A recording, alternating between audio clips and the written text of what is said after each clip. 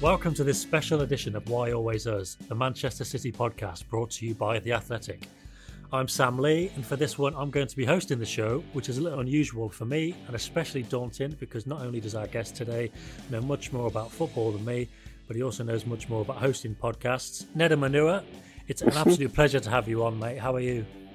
Yeah, I'm very good, thank you, especially after that intro. I'll start with a very broad question. Hopefully it leads us down all kinds of different avenues. So everything considered, how do you sum up your time at the club? That is a good question. And yeah, it could go in many different ways. Looking back now as an older player, like I feel very privileged to have been there for that time and to have seen the club go through what it went through and to have been a part of the history of what is, without question now, one of the most exciting clubs in all of world football. And for perspective, when I first joined, I was the first player to sign just when it became an academy. This was at 10 years of age. Before that, it was a centre of excellence. So that was the first step in that direction. And then for the first few years, we were competing as an academy, but overall we were losing a lot. We were losing a lot of games, and it was all about United, Liverpool's, teams like that. But then as things progressed, the club was improving as well on the main stage. And now you look at it, and as I say, it's without question one of the biggest and best football clubs in the whole world. So to say that I've had a significant part of those years is, I'm very, very happy. What would you say was the best memory you've got of being a City player? The best memory, I think, if it was to be results based and stuff like that, I remember one time when we beat United at Old Trafford when Sven-Göran Eriksson was manager, and that's when Benjani and Darius Vassell scored, and we were so unfancied. But for me personally, I guess it was just the way that I ended up making my debut and just becoming a part of the first team. I was going to college at the same time. I was just enjoying it. Then all of a sudden, I got a phone call from Les Chapman. He said, "What number do you want?" And I said, "I don't know." And he said, "I'll give you 16." He gave me 16, and then from that point, I was basically in every squad or involved in the first team to be considered for a game from that point onwards for the next 7-8 years. So yeah, I think for me that high of making a transition from being a reserve team player to just being one of the first team players was probably my high. Yeah. That game against United you mentioned, was that 2008 February? Yeah, I think that's the one. Yeah. Yeah, that was a weird game. I was at that game. Do you remember it being a really weird atmosphere when it came out? Because obviously it was the anniversary of the Munich disaster, wasn't it? And it was just, I know what you mean. All the build-up was about United and all of that. But I remember the atmosphere in that game at the start being so weird. That's the only abiding memory I've got of that game. I just remember it being really weird. Yeah, for sure. Like, as I say, for me as well, I'm a Blue, so I spent years up until that point being a part of the City team and watching City teams just get beaten twice a year by United if we were in the same division. So to then be at that point where, again, we're going to Old Trafford and United are thinking he's going to collect the 3 points and then they're going to have their memorial game and everything's going to be this with the limited edition shirts and all that stuff. But no, like we spoiled it. And I'll never forget, as we were walking off the field that day, there were some United fans who ran all the way down to the tunnel, and the abuse they were giving us, and I could see for the very first time in my lifetime, City were really under United's skin. That was a real nice moment. I enjoyed that. So yeah, it was a crazy day. And the other thing you mentioned was the education. That got you into a few scrapes in the dressing room as you were coming through. Not so much scrapes, but a bit of a blunt introduction to life in a men's dressing room, wasn't it? Your educational background. Yeah, it certainly was. Yeah, because a lot of the guys who were playing, like around that sort of time, the average age was a lot older. So most of the people there had left any type of education long behind, and some of the people that might still be doing stuff, they'd finished most of that stuff as well. So I was going in there. I was a 17-year-old. I was actively doing college work because that's what I had to do. But then I also had the commitment of actually being a professional footballer as well. So, when you make that step to a first team, everything that came before and whoever you are, it's irrelevant because now you're one of them. So you're going to be judged based on not what you were doing before, but like what you're doing right now. So when other people were just trying to relax, they'll be playing cards or something at the back of the bus. Like sometimes I just have my textbook out because I'm trying to learn something because I have an exam in a few days.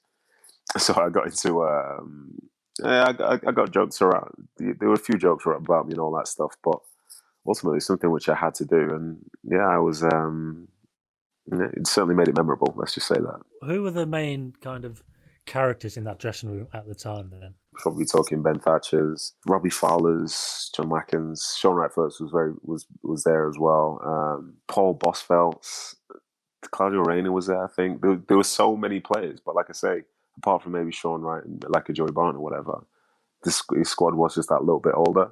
So the humour was a little bit older. It was a bit more, how would you say, aggressive, let's just say. So as a young player, as you're coming in, you'll definitely do some hostility. And yeah, I'd say I took quite a lot of that. How long did it take until you felt, more comfortable, I suppose? Because it must be a daunting experience for any young footballer, but I don't know, that sounds especially difficult. Do you know, it wasn't really daunting as such because ultimately I was in and around the first team, and a few of my other peers were, because at the time for City there was a big chain of players. There was a long list of players who made their debut having come through the academy. So that was more like a feel. Even though the squad was older overall, there were quite a few people that were in and out. So every time you go out to train, they would have all the seniors, but then there'd be one or two younger players hanging around. And then it also helps that, say, like a Barton or Sean Wright Phillips, they'd come through the academy, so they weren't going to be on you as much as, say, the other people would be. But in terms of just feeling you were part of it, I think some of that comes from just being respected by teammates, what you do on the field. I was lucky enough to have people like Sylvain Distin, Richard Dunn, Sean Wright Phillips just directly around me. These were all good people who respected me as a person and as a player. So, they're out there to make you comfortable as opposed to constantly give you grief. So it didn't take too long overall. You made some good mates in that dressing room over the years, didn't you? Mates to this day. Yeah, certainly did, yeah. I think even... so I can talk about people like Sean Wright Phillips, but then also around that time, people who were just before me would be like a Bradley Wright Phillips, people who were just after me, be Stephen Irelands, Michael Richards. Then as time passes a bit more, you've got Joe Hart's. Then time passes further, and they're bringing in players who I'm still close to this day, like a Jolien Lescott, for example. People like Gail Clichy's and all that. I think over the years, the club overall have managed to bring in some really, really good people into that space, and whether or not they've done well for the club, they've definitely added some value. Yeah, who would you say was your best teammate, in terms of on the pitch with, the player you'd want with you by your side? Not necessarily the best player you played with, but the best teammate. So at its peak, I'd probably say in terms of defence, you'd probably have to go for like a Vincent Kompany, because his approach is just so aggressive to the people he's playing against. It doesn't matter whether he's playing against Messi or a guy from the 5th division. He's all out 100%, making it a nightmare for them. And I really respected that about him a lot, because it's sometimes quite hard to do, especially when you know someone or whatever. But he was relentless. But then in terms of other positions, someone like Gareth Barry, because I don't think for the last 10 years of his career he was out of position one time. He's definitely someone who I was very, very happy to be playing with, because he puts out so many fighters, but ultimately people from the outside don't really appreciate him as much as the people who play with him. He's still playing, obviously, in MLS, and that's something that really interests me as well. But I think for a City podcast, we might keep that for another day. But how do you kind of process that now? Do you look back? Do you think, if I'd done this, if I'd done that, or are you just kind of at ease with everything and how it turned out, and happy with the years that you're still enjoying in football, wherever they are? Do you know what? For me, I'm very much at peace with it all. But the biggest takeaway for me is that as I've gotten older, I like to share experiences and thoughts with younger players. When I was younger, maybe I wasn't being told the level of importance about certain things, because at that time, maybe it was uncool, maybe it wasn't like a big deal. But the more information I can give to younger players now means that they should be able to have a better career than I did, and play more games than I have, and find more success than I have. And if I can help people get there, then that gives me a great sense of fulfillment than thinking, well, if only I would have done this back then maybe things would have been better. Like, my path is my path, and I'm very happy to still be playing today. But like I say, the big thing for me now is just trying to help younger players. And if it's an understanding of what it is to be a professional from literally 17, 18 years of age, then I'll make sure that they know it, whether it's a case of having to learn the hard way for a short period of time, or me just expressly saying to them, like, this is why we do this, and you should be doing this. We've covered a couple of things already there that make me think about what you will do after playing. I'm not sure how much you've thought about it, but obviously you've done a bit of punditry already, and you've given a bit of an insight into how you would do approach that. But also that kind of element of being a mentor to younger players. Have you thought about what you do want to do eventually? I have, but it's not necessarily going to be anything to do with coaching. Like I enjoy speaking to younger players and mentoring younger players. Like I was selected as captain for QPR for 3 years because of the fact that they were changing direction and going for younger players, and they wanted me to help with the transition, help to just teach them about what it is to be a pro, and I love that. And I feel like I had a good effect on those people to the point where, the team, we weren't as good as we were from previous years when we had a more experienced setup. But if things would have gone wrong, if things ever went wrong, it wasn't a case of everything now burnt down. You can teach and teach and just try and show them the right way. And a lot of those players, they could end up having really good careers, and I feel like I'll be a significant part of it.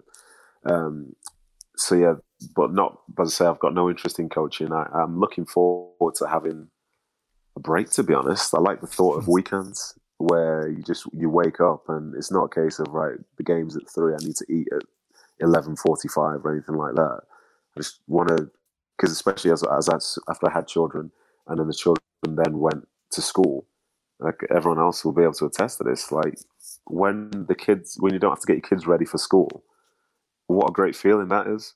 Like just wake up in the morning and be like, yeah, here we are, here's Saturday. So I'm looking forward to just having a break. I might do certain bits of, in quotation marks, punditry, but overall, I think it's just, I don't know. I'll have to see. But I only really want to do things which I enjoy, and I enjoy giving a different perspective about things and just trying to grow people's mindsets about certain things and issues. So whether that's in sport or somewhere else, we'll have to see. But it's definitely something I'm looking forward to doing. Okay, probably not the thing you expected me to pick up on from that, but given how we talk about, and everybody talks about the changes at City over the last few years, how did your pre-match meal change from when you were first coming through to the kind of stuff you eat now? Because I would imagine it was I can imagine it was very different at the start. Yeah, it was. Yeah, it was so way, way back then. It was less. Not that it was not scientific, but it was less scientific. They'd say just eat some pasta, just eat some of this, just eat some whatever. We weren't necessarily staying in hotels like under Mancini at City. We used to stay in hotels for home games and away games. So the food was really, really controlled. And it was very specific. This is what we're going to have, that's what we're going to have. There's not going to be any of this, not going to be any of that. And, you kind of buy into it because obviously they come bringing it from a point of performance and scientific knowledge about that. But from back when, you could just eat whatever you wanted. People say, oh, you should eat your carbs, you should eat your protein, you should do this. And you're like, yeah, carbs. Okay, so that's rice? Or is that chips? Or is that just a loaf of bread? But now, actually, believe it or not, I'm in a place where I know what I should be having, but I don't worry if I don't have it or if I can't have access to it, because I understand ultimately it's kind of like, for me, the concept of a superstition. At some point, it will let you down. So why do you continue to force it? When I was younger, and I think Harry Redknapp was the manager at QPR, and we had a Friday and a Sunday game, and he said half the team, half of you are going to play on Friday, and then the other half are going to play on Sunday. So I played on the Friday, and then I just cut loose on that Friday and Saturday, like to the point where I was just happy, just eating whatever I wanted. Then we came in on Sunday, and he said, "Here's the team," and myself and Danny Simpson were both playing again. Okay. And interestingly, I played better in the game on Sunday than in the game on Friday. So from that point, I said, well, it is what it is, isn't it? You try your best, but ultimately there's a lot more going on between your ears than there is in your stomach sometimes. You mentioned superstitions there. I imagine you're a man who's got very little time for them. Like, what is the maddest one you've seen in a dressing room over the years? Because there must be loads. Yeah, there are quite a few. I've heard corny things like one of my teammates always used to put his headphones on just before he went out and listen to Lose Yourself by Eminem. Like, it couldn't be any more corny or cliche. Yeah, it's so corny. To the way people have to do certain things at certain times. Like, if we exactly 1 hour before the game, they must do this, they must do that, and have a very set structure. But then I've also seen that works just fine until the team runs late to a stadium. And then I've seen people mentally unravel as the schedule goes out the window. You know what I mean? People have to get in the line at a certain point. Like, they won't let you go. They won't go out before you've gone out. It's just, they must listen to music. I can't speak to this person. I can't do this. I must kiss this guy's head before I go out. There's an infinite number of things. Yet still I've been in dressing rooms where I've always had a team that's lost at least once every year. But still the superstitions live on.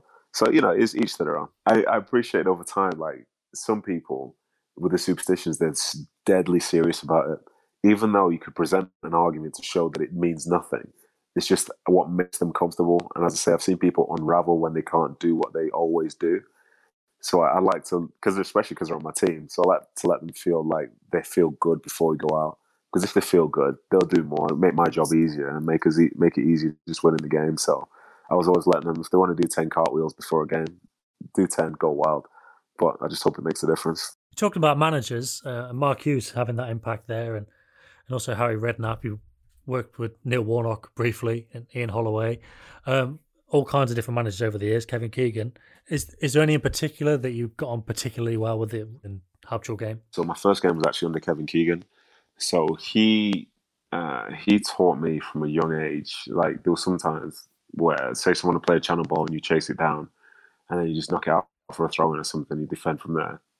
But he really tried to emphasize, so just try and show some personality and get the ball and keep it in play. And coming through the academy, that was the first proper time where that was being emphasized. So that was good because he just wanted to play. I think I was very lucky to have a manager like that for that period of time, where the emphasis was just play, just play, just play. Sven-Goran Eriksson, I really liked him as a human. He's the definition of like a player's coach.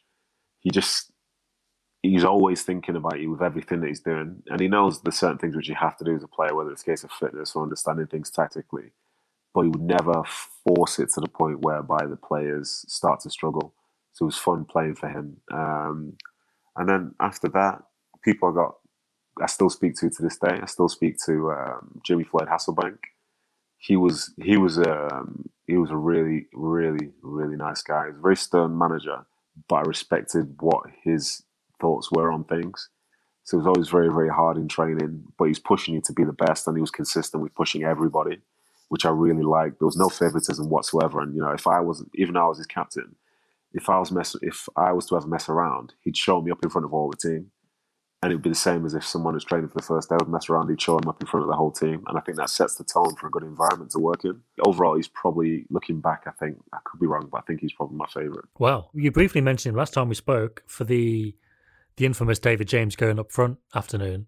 Yes. But honestly, that goal was outrageous, though, wasn't it? Like the funny thing when I spoke to David James was he was so annoyed about that goal. I don't know why. That's just goalkeepers being mad, I guess, because it was an outrageous goal. But I didn't expect you to say he was your favourite coach. That's really interesting. Honestly, so he was really funny, and he could be stern. As I say, he could be stern as well. But maybe I just had a soft spot for him because I used to watch him on TV. You know what I mean? And he was like, this was an elite player. From watching hammer shots in at Old Trafford to volleying stuff in wherever, like, this is Jimmy Floyd Hasselbank, and he came in. He had a really good personality, and overall, I liked his ideas. He was building stuff at QPR, but it never worked out. But I liked him as a coach, and as a consequence, he's just a guy I just really love just being around him. Clearly, we're talking a lot about QPR, and there did come a time when you had to leave Man City to go to QPR, and for someone who clearly such a big City player and a big City lad, I don't think anybody listening to this podcast would expect that decision to have been your own. So, Roberto Mancini, you said something in 2010, which is exactly what Stephen Ireland told me about a few months ago. And he said, from the very first day, I just felt like he didn't like me. My face didn't fit anymore, and I thought he was going to get rid of me. And that's basically what you said in 2010. Yeah. Now, Roberto Mancini, what happened? In terms of all the managers which I've had, he was very, very different. Like, he was probably the one who fully believed in everything he was saying all the time. And if you didn't, then you were wrong. There was never anything which was going to slightly adapt. It was like, this is what it is. Like, when he first came in, we'd be training at 4:00 in the afternoon, but it's winter. So we've brought floodlights to the training pitch and stuff like this, which is very much against English culture of football. But that's what it is. We'd be doing 2.5-hour sessions, which again is a long session for English football, but that's just what it is. And he just had some ideas. Like, I'll never forget, when he first came in, he said I was too slow, even though I was probably one of the fastest players on the team. He said Julian Lescott's calves are too small. And he said Roque Santa Cruz's quads were too small, I think. And like, those are things which, they sound ridiculous, but he genuinely believed those in his head. And again, it was a guy like, if you could get injured today, if he's your coach, and it could be what normally would be like a 4-week hamstring strain, And he'd get into the physio room and say to you, no, this is just 1 week. So now you're under pressure to try and come back in a week, but you know you're not going to be fit in a week. And ultimately, he will now judge you if you're not back in a week, even though it's the medics who are saying this is how long the injury is. He's one of them. He had his own standards and his own beliefs, and if you weren't part of it, then that was it. It's game, set, and match. Like, you've got no chance of playing at all. You were just out, and it was a shame, but it happened to a lot of us. Were you under any illusions when you came back? Like, you went to Sunderland, played most of the season, played well. What were you thinking going back to City? Did you think I could be all right here, or did you think this guy's still not going to have it? So at the end of that season, my aim was to go back to City and see if I can break back into that team, because I understood the manager more. I understood the City team more as well after the year of being away. Because you hear stories from your teammates, you get a feel for like what he actually is, because that was his first full season. And so I just wanted to be back because that was my home and that was my team. So I actually went to see the manager. I think it was the last week of the season, maybe just before. And I was speaking to him saying, I'd like to come back next year, see if I can try and break into the team again. Congratulations on the year that you're having, and so on, blah blah blah. And he's like, okay, that's good. He said, I'll get back to you. So I was like, oh, this is promising. And then I got married that summer, and on my honeymoon, we were in San Francisco, and we went on a helicopter ride. I landed, and I saw I had a missed call from Mike Rigg, I think it was. He left me a voicemail. I listened to the voicemail. I said, no, he's not interested. You need to go find football somewhere else. I was like, wow. This was day one of my honeymoon. I thought, oh my goodness gracious me. But ultimately, like I say, like, he's entitled, looking back now, he's entitled to his opinion and to say and do whatever he wants. But it's just, I found that hard to take, just because, like, what a change. You send players on loan so that they disappear forever, or do you send players on loan so that they can keep playing football and then come back to you and then benefit? Because at that point, I was like 24. I was 24 when I left. So I'm not exactly old. The people who in this day and age, because of the way the academy systems are set up now, who are making their debuts at 23 for their parents' side. So it's fine, but no, he just didn't. He had no interest. So I came back, and I thought I was coming back for pre-season just to train, and then to have to look for elsewhere. But then there was it was a Saturday before we were supposed to start pre-season on a Monday, and I got a text saying just. You'd have to come in until the following Saturday. So I said, oh, cool, we've had another week off. But it wasn't. It was just me and 4 others. Adebayor, Wayne Bridge, Craig Bellamy. I think maybe one more. They got told us basically, like, the first team going to come in on Monday, train till Friday, go to America on Friday, and then the rest of us going to come in and train with the under-16s, essentially. And then that was that. Why did you not leave that summer? Well, that's an interesting one. So I thought I was going to leave that summer, and we were looking for options and things like that, but there was never actually a concrete option that came on the table. So it didn't. I think maybe some teams were looking for loans and whatever, but in the end, nothing. And then it was the most awkward time, because the last day of that transfer window, I was adamant I was going to leave somewhere. So I said bye to everyone. And then I sat in front of the TV watching the yellow ticker tape on Sky Sports News, waiting to see or hear something for the whole day. Nothing. So then I've got to carry all my boots and stuff back into the training ground the next day. And then it got weirder still, because I trained with the first team that day after not training with them all pre-season, basically. And then 3 days later, I was in the squad for their first Champions League game ever against Napoli. I was like, what is going on here? Is that really how it works on transfer deadline day? That would be the first you'd know about it? My agent was in contact and stuff like that, saying he's speaking to this place, speaking to that place. And time's ticking. And stuff gets leaked all the time. So I wouldn't necessarily, like, he could be just about to call me, and then it might be a story on TV saying such and such has been spotted here, or someone is speaking to this club, or City could say, like, they're let me speak to this club or whatever, stuff which I'm not in the room for, which they can announce themselves. So I was there thinking, okay, well, my agent's going to tell me the moment something's going on, and he said just something's going to happen. But in the end, there was nothing concrete that happened. So yeah, that just left me in that very, very awkward situation. Maybe I was naive to say bye to everyone, but then also I'll say it's the most awkward drive in and like walk into a training ground I think I've ever had in my life. How did the next 6 months go? Well, thankfully it wasn't 6 months, but it was It was very, very weird because I was mostly training with the first team now. I was in the squads and playing for the League Cup. I think maybe I snuck into an FA Cup game. Wasn't really anywhere near it in the league, except I played one game, which was just before I left. And myself and Wayne Bridge, we were with the training with the first team, and like whenever it came down to things like international breaks, what would happen would be the Mancini would be like, okay, this is the last international break of the calendar year, so everyone's going to have 8 days off, blah blah blah. So you're like, oh, that's cool. So I'm saying to my father, let's go somewhere, let's do something. And then the day before, I was say the day when they finished the game on a Saturday, which we weren't in the squad for, he says, no, but you're in 5 days this week. Stuff like that. And you're like, what? And you never knew why he was treating you differently, but you could never question it because he didn't take being questioned very well, because he had his way and you had to believe in it. Otherwise, there's no point in you even being there. It was a nightmare for you, basically. Did nobody just go into, the metaphorical knock on the manager's door? Did nobody go and have a word, or was it literally just like, there is no point with this guy? He was relentless with his approach. So you can go and speak to him, but what difference does it make? Like one time I spoke to him because I was playing reserve games every other week, but only me and no one else in the first team that wasn't playing. So I just wondered like why it was going on after like 4 weeks. And he literally just said to me, what, do you not want to play football? I said, like, how do you answer that? Of course you want to play football. So then if you say yeah, then you have to leave the room. That's it. Because the way it would go if you say, but yeah, I want to play, but like, why is it just me doing this?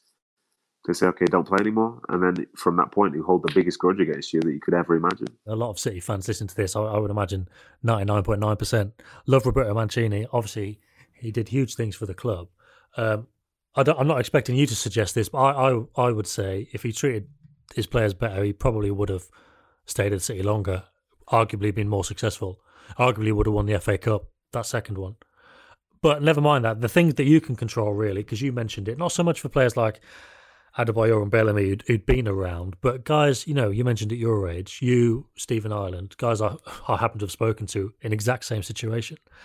The kind of thing I mentioned earlier, if you get a bad bit of luck, that can affect your whole career then. So all of a sudden, Stevie Ireland's gone to Villa, which is a club that sacked Martin O'Neill about, hours or days after he signed there. You went to Queen's Park Rangers, which obviously you stayed there for 6 years, but all of a sudden you're now at a club with completely different expectations.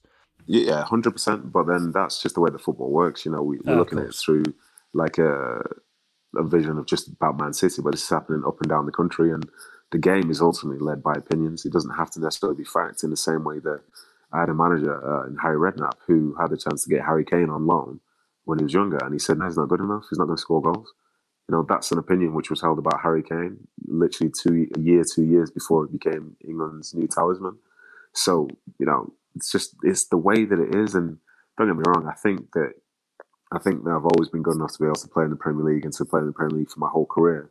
But from when you take a step to a club who doesn't have the same level of stability like a City or other teams which are in the Premier League, you become a part of that system and a part of that scenario and situation. So I ended up spending a lot of years outside of the Premier League, and it was a shame. But then, as I say, as I've gotten older, I don't have any resentment towards any of that. Like, I don't have resentment towards Mancini. Like, I wish he was a better person, but he is what he is, and he brought success to the football club, which I obviously have to give him credit for. But like you said at the start, if he was better, if he had more people skills, I think he would have been in that job for longer, and he would have found more success. Because it always felt like the players, when they were doing really well, it was in spite of him instead of because of him. Because they were just such an elite bunch who all got along incredibly with each other and understood each other's games. So QPR, obviously we're glossing over a huge part of the story here, albeit just one day, but returning to City on the last game of that 2012 season, which we've personally spoke about, and I'm covering in an article this week. So if anyone's listening and wants to hear about that, read that article. But so as for the rest of your time at QPR, obviously you mentioned Harry Redknapp a couple of times there. Everyone's got a Harry Redknapp story. What's yours? Cool. When he first came in, the club was really, really struggling, and I was surprised at how he wasn't as much of a motivator as he appeared from the outside. I was very, very surprised. Like, he's someone who's basically led by his coaching staff. Because I always thought, it's Harry Redknapp, this is a guy who was potentially going to manage England and this, that, and the other. And overall, it was fine. It was better by the end, but at the start, I didn't understand him. I don't think he understood me. I remember him being really annoyed when we went to Dubai one time for like a warm weather thing, and he hates people drinking. And I think a few of the players at the time might have been drinking to the point where we trained the next day, and the training session was a mess. But that's something that I pride myself on not doing, and he took that out on me, even though I had nothing to do with it. It was a very weird time. As I say, we're in Dubai, and he was losing his nut in this training session, but he kept throwing it at me. But I was one of the few sober people on the field who was actually trying to train hard. And he didn't say a word to me for 2 months, I think it was. And then all of a sudden, in typical managerial fashion, the team, we were getting killed away at Fulham, I think it was. And he turned around to me on the bench and says, "Hey, come on, you need to get ready. I need you. I was like, oh my goodness gracious me. But like I say, by the end of it, it was fine. It was a working relationship. But for a long part of it, like, I don't know what was going on. But we were such a disappointing team. And I don't think he had the right stuff in him at that time to try and help us, even though from the outset you would have thought that he would. Yeah, that's interesting. I know we're straying into QPR podcast territory here, but the makeup of that team in your second season there was incredible. And you would think, the team stayed up, obviously, in those circumstances on the last day at City. And then you had a few Champions League winners and players like that. And you'd think, okay, yeah, that seems like a sensible way to go. Julio Cesar, Ji-sung Park, Basingwa, I always remember, going from Chelsea. But what was the problem with that? Because obviously there was a problem. Yeah, there were problems, yeah. But it wasn't necessarily down to those players or whatever. I think the way that the club is a good football club. But it's an 18,000-seater stadium with a fan base, which in the last few years is very used to being in the Championship. And the people who are their idols, which is fair enough because they've done really well for the club, are players who were sort of built in the Championship and League Ones and so on. So what is the makeup and what is the identity of the club? Ultimately, you say it's the fans and what they expect to see on the field. And to then go into year 2 and to try and step up and develop, and now you bring in some of the Champions League winners and Esteban Granero from Real Madrid and all this, but then you also keep the people who help them get up, who've been there for 3, 4, 5 years, who are the heartbeat of the club. Like, when things are going well, everything's fine. But the issue comes then when things start going wrong. Because as I've seen for many, many years, as soon as things start going wrong, people start to gain their own opinions of what needs to happen for it to go right. But now you're in a dressing room where you could have 10 different opinions, or even if it's less than that, you could have the opinion of somebody, say, maybe like a Jay Mackey or a Clint Hill, who have really gone through it with the club, and they're used to being in a position whereby if you're in the Premier League now and you want to start winning games, you need to have fight.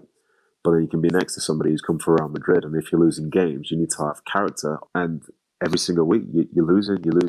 So some of that disappointment starts to come out, and maybe you don't agree with what the coach is saying. And if you don't agree with what the coach is saying, then you don't necessarily give something your full effort or whatever. I'm not naming names or anything like that, but going out to training with people who have different views to each other, who are playing on the same team, trying to achieve the same thing, but all you've got to show for it, just losses recently. That's a very, very tough environment to be in. Yeah, as I say, it didn't work out, and it's just it was one of those things. Like, in a different year, maybe it would have done if we started off better. But overall, as I say, there was too much of a mix in terms of mentalities, personalities, and just abilities. And ultimately, it's not going to work. Being a City fan, how much do you get to see of the team currently?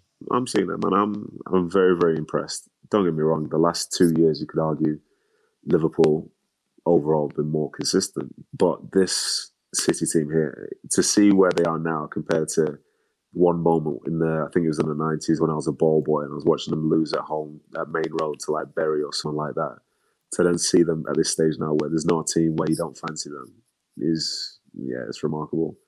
Do you think people realise how good the City team is, how difficult it is to get a team to play that kind of football with that intensity for so long and to have such good results in terms of the style of play as well?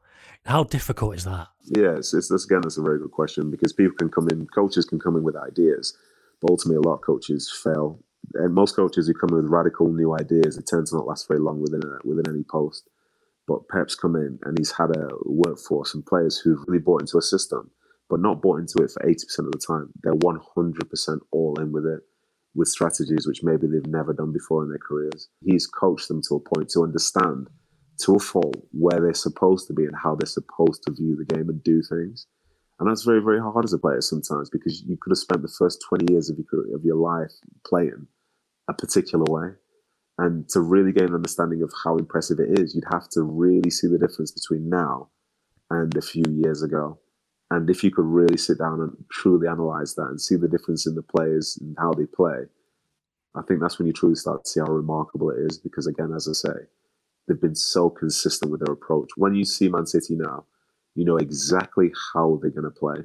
And that's because they're so consistent with what they've been told and how they play with each other. The one thing that really winds me up in terms of analysing football, and like I say, everyone's got their opinions, they might be right, I might be wrong. But the idea that, they've got good players so they could be expected to win, or like the idea that this somehow comes easy, or even going back to his Barcelona team, Guardiola's Barcelona team, just because he had good players, that somehow meant it was a walk in the park. That drives me mad, and I'm just interested to know.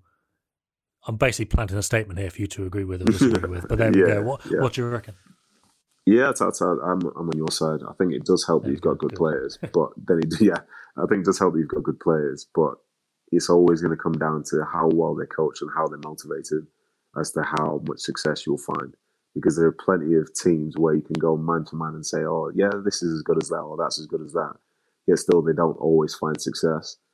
Because you can have a team and you can coach them the wrong way and then find nothing. Or you could have a team that's incredibly, I'll put in quotation marks, demotivated. But maybe that's just because they don't enjoy doing what they do, or they disagree with the tactics or something like that. So you don't get the same sort of team. When everyone fully buys into it and they have the talent and they know what they're supposed to do, I think you could put them in any team in the Premier League and it'd make them better. So even though you have the good players, I think he knows how to get the very most out of them, and he knows how to get the most out of them based on his approach to the game, which is one which obviously yields success. Last question: Do you still get joy as a fan? Are you still a fan? Do you still watch them? Do you still support them? Do they still bring you joy when you watch them? Are you still sad when they lose? Are you happy when they win? Yeah, well, the joy is the same, but the sadness is different, because I've had to, as the years have gone by, like when I first started playing as a City fan in that City team, every time they'd lose, it would affect me for the week in the same way it would do like a fan. You know, I was one of them, like, if we didn't play the right way and we lost to someone we shouldn't have lost to, like, I'm going to be really quiet for the whole week ahead, and take things personally if people come in on a Monday and they're just laughing and joking. But as you get older and you play more games, you realize, like, this is part of the game. You can't win every single game, but you can prepare for the next one. So, yeah, as a player, I started to pick that up and try and not let it affect my life too much. And now it's the same here. Like, if City won every single game throughout the season, I'd be the happiest man alive. But if they lose the occasional game and they still achieve their goals, then I'm still happy. You know, I don't have those same lows anymore. Like, I know the sense of a big game. I know what it means to win derby games. Like, I'm disappointed how many times they've lost United in the last couple of years. But ultimately, they're still on a very, very strong path towards incredible success. And I'm so happy that that's happening to my team. Nedum, thanks very much for joining me on this week's edition of Why Always Us. I'll be back next week with another episode. Thanks for listening.